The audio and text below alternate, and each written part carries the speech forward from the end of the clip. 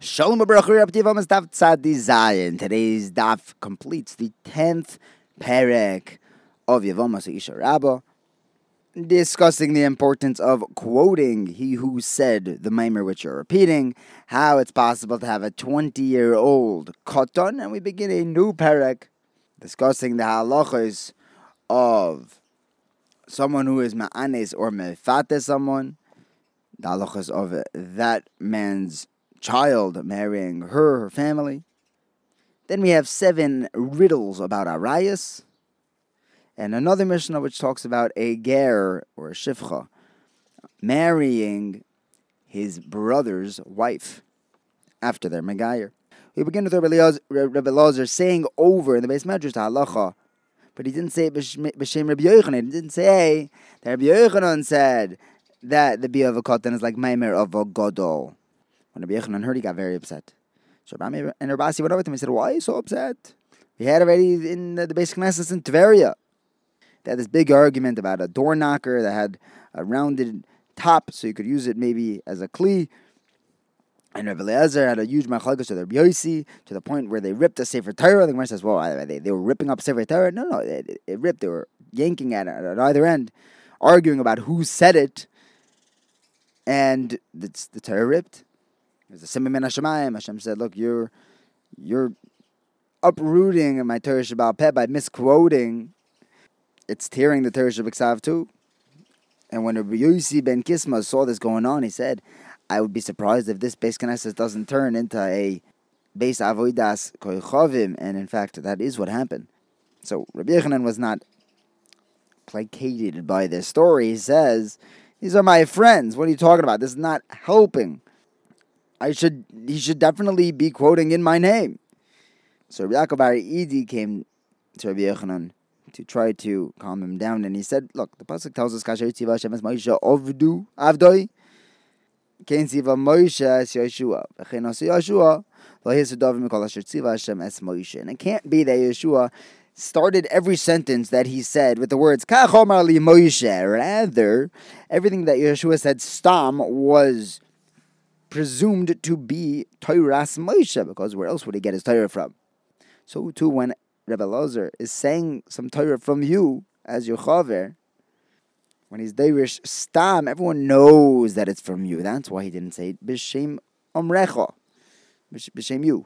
So Rabbi Yochanan was in fact appeased by this Dvar Torah, and he told Rabbi and Ravasi, "You guys should learn how to give Musar like this, how to calm people down like this." Now, why was Rabbi Yochanan so makpid? Because Rabbi Yehuda Amarav tells us, when the pasuk says "Agura b'yalecha oilomim," now you can't live in two worlds. What David was saying, he was telling HaKadosh Baruch Hu, Rabbeinu Shalom, I hope that people quote my Torah in Olam Hazeh in my name, because Rabbi Yochanan, Rabbi Yochanan ben Yochai tells us, Rabbi Shimon ben Yochai tells us that any Talmid Chacham who is quoted by his name in Olam Hazeh, his lips move in the kever. The Maharal explains it. It's more of a spiritual thing with his neshama. But David wanted that schus. It's very important to quote B'Shem Amrei. Rabbi Yitzchok ben Zeira, some say it's Shimon Nezira, explain the pasuk of Echikech Keyayin Atoiv Hoylech Ladoidi the Meshorim Doivev Sifsei Yeshenim. That's teaching us that the lips move when being quoted. The pasuk finishes Kekoimer Shalanovim. He says this is like a Koimer Shalanovim, this kli where they would put the grapes to ferment. He says just like when you place a finger onto these grapes who are sitting there, just laying a finger on top already makes wine ooze out. So to Talmid Chacham, saying over their Torah in their name in Olam Hazeh, their lips start oozing out that Torah in the kever. And going back to the Mishnah for the finale of this Perek, we say that a Katan is not necessarily anyone under Bar Mitzvah. It could be even up to 20 years old if he doesn't have Simonim. But the Gemara asks a contradiction on this. He says, we learned that if a 20-year-old does not have Shtei Saris, you bring a Raya that he's 20, that he is a Sris, that he's sterile, and then he doesn't do Chalitza or Yibam. So to a girl who's 20 years old, she doesn't have stay saris. You bring a raya that she's 20, that she's an islandess, and then she doesn't do chalitza or yibum. She doesn't have the din of a koton. Gemara answers from Rabbi Shmuel bar Yitzchok Amarav. That's when this child was born with simunim of being a sris. But otherwise, he'll be a koton even at the age of 20. Rava says, you can be medayik this also from the fact that we discussed him being a sris at the age of 20, that he had those simunim shma mino. But the Gemara says, so at what point is he a katan if he wasn't born with the simunim of sris? And the Gemara answers from Rabbi Chia that it's up to most of his years, Roiv Shenoisav, and we know that average life is 70 years, so it's a little over 35 in a day, 35 in a month, Mashahu Kezeh. When a case was brought of a 20-year-old who still had Simone Kadnos, he didn't have Shestaris yet, but wasn't a Sres either. When they brought this to Rava, he said, look, whenever they brought someone like this to Rava, he would say, if it's a weak person, then give him a healthy, nutritional diet. If he's a healthy person, then give him a weaker diet, because often the simonim of gadlus don't show up because of his constitution. So if we could just switch his health status, that may make him into a gadol. Hadran alocha isha rabba, which began talking about a woman whose husband goes overseas and she thinks that he's dead and remarries, and the complicated, intricate case over there. But we begin a new parak. It says that one is allowed to marry his anusa or his mefuta, someone who he raped or seduced. He can marry her daughter or her sister or her mother. He's not usher to her. But the mother, sister, and daughter of one's wife is chayiv if he's ma'anas or mefata her. The Mishnah now says that one is allowed to marry his father's anusa or his father's mefutes. Likewise, a father can marry his son's anusa or mefuta. But, however, Rabbi Yehuda answers the anusa and mefuta of one's father. Now the Gemara tells us a Mishnah. If someone is ma'anes a woman, he's allowed to marry her daughter.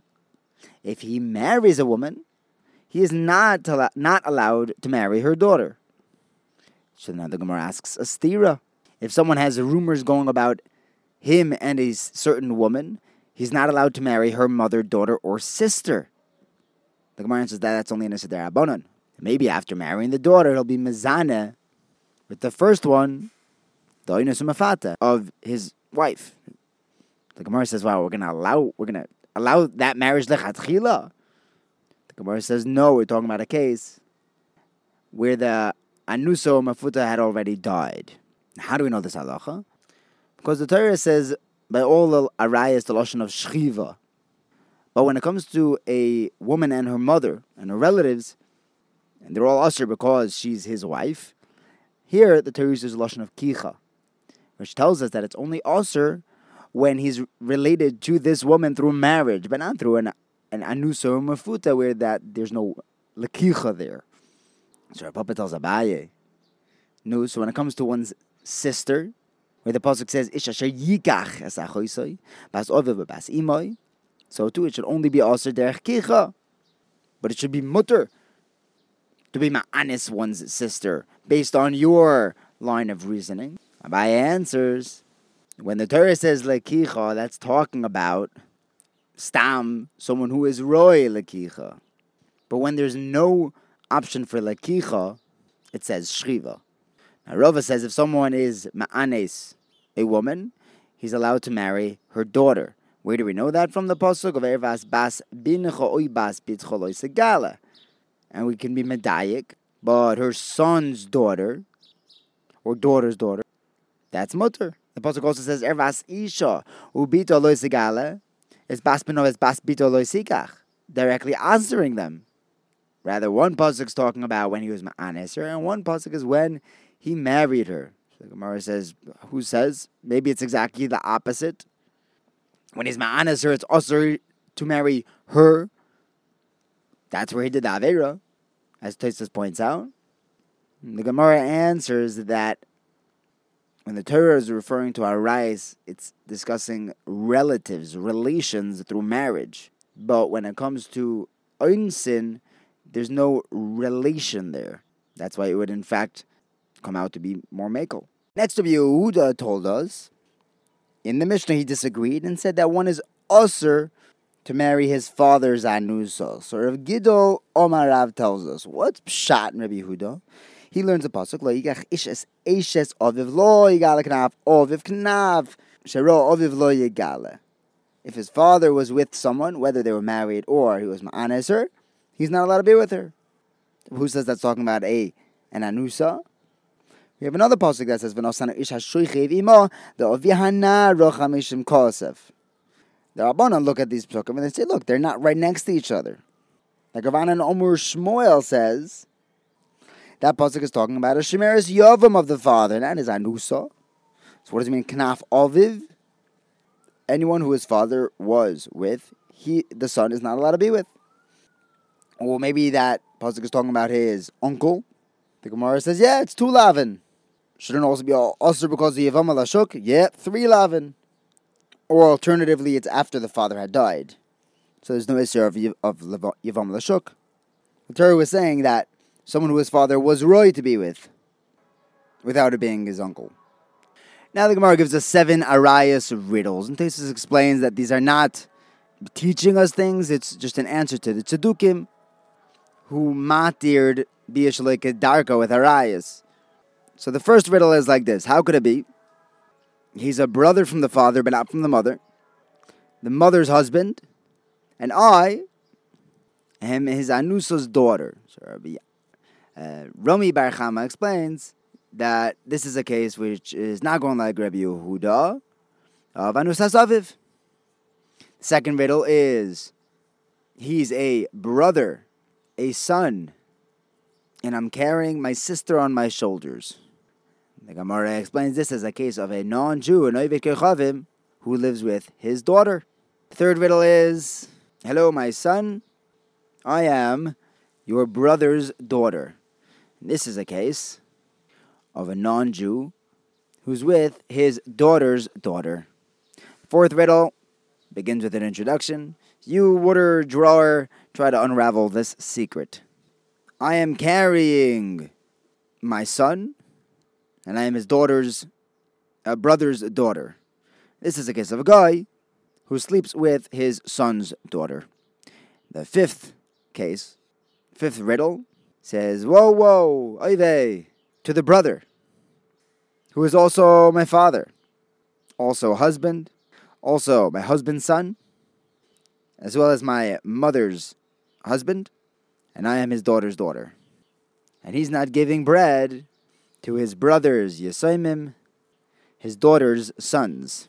And the Gemara unravels this and says we're talking about a case of a guy who's with his mother, and she gives birth to a daughter, and he is boil her as well.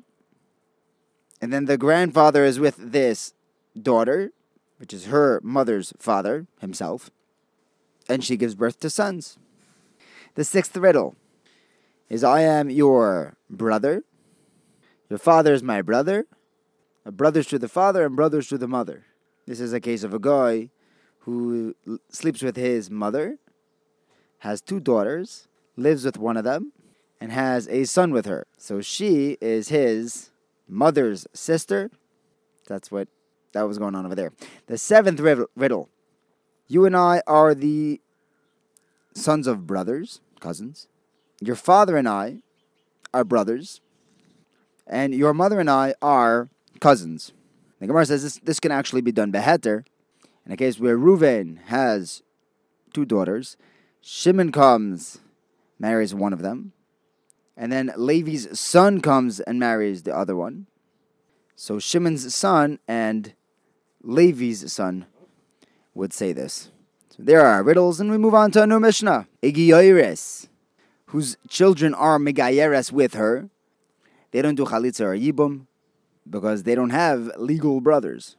Even if the first one was impregnated, she became pregnant before she was megayeres, but she was born when she was already megayeres. And her second child her second son, was conceived and born when she was Megayeres. They are not brothers. Midin, Yibam, and Chalitza.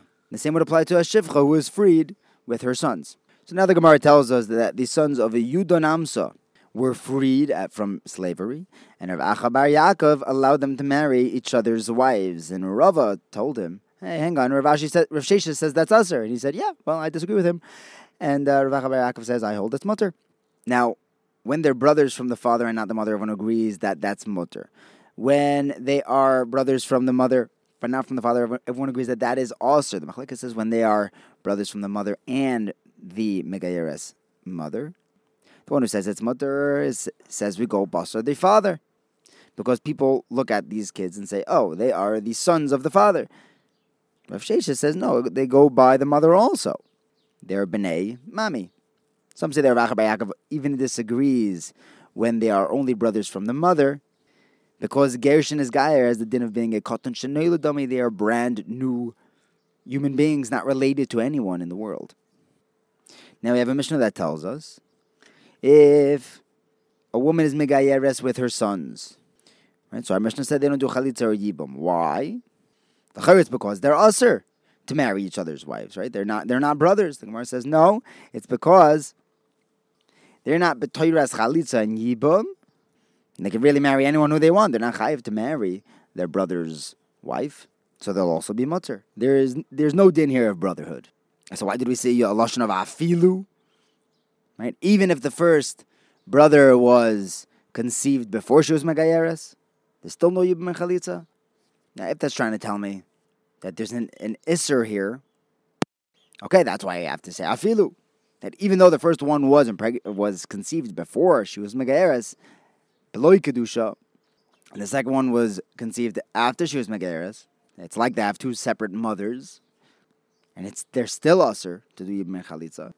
But if they're still mutter to marry each other's wives, that's why they'll be usher, but they'd still be usher even though it's almost like they have a different mother from before and after she was Megayeres. But if they're actually allowed to marry each other's wives, why does it say Afilu?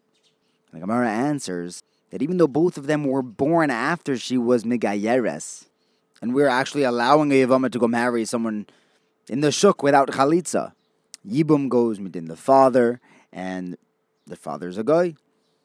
But to marry each other's wives, Rav Acha agrees that Ishesach is still Kares, since they were both born from a Jewish mother. Some say it's Mistaver, that they're allowed to marry each other's sisters, because it says the lashon of afilu, exactly the opposite. Because if you're going to tell me that they're mutter, that it makes sense that the Mishnah uses the case of afilu, even if the first brother was conceived before she was megayeres, because even though they were both born from a Jewish mother, after she was megayeres, they can afilu, they could even marry each other's sisters. But if you're going to say that they're also to each other, why are we saying afilu? The Gemara answers that even though the first brother was conceived before the mother was Megayeres, and he was born B'Kedusha. The second one was conceived after she was already Jewish and born B'Kedusha. It's as if they have two separate mothers. I would think from two separate mothers, we're not brothers. We can marry each other's wives. Kamash Malon. It's even usher afilu in that case. Thank you for learning with me. Have a wonderful day.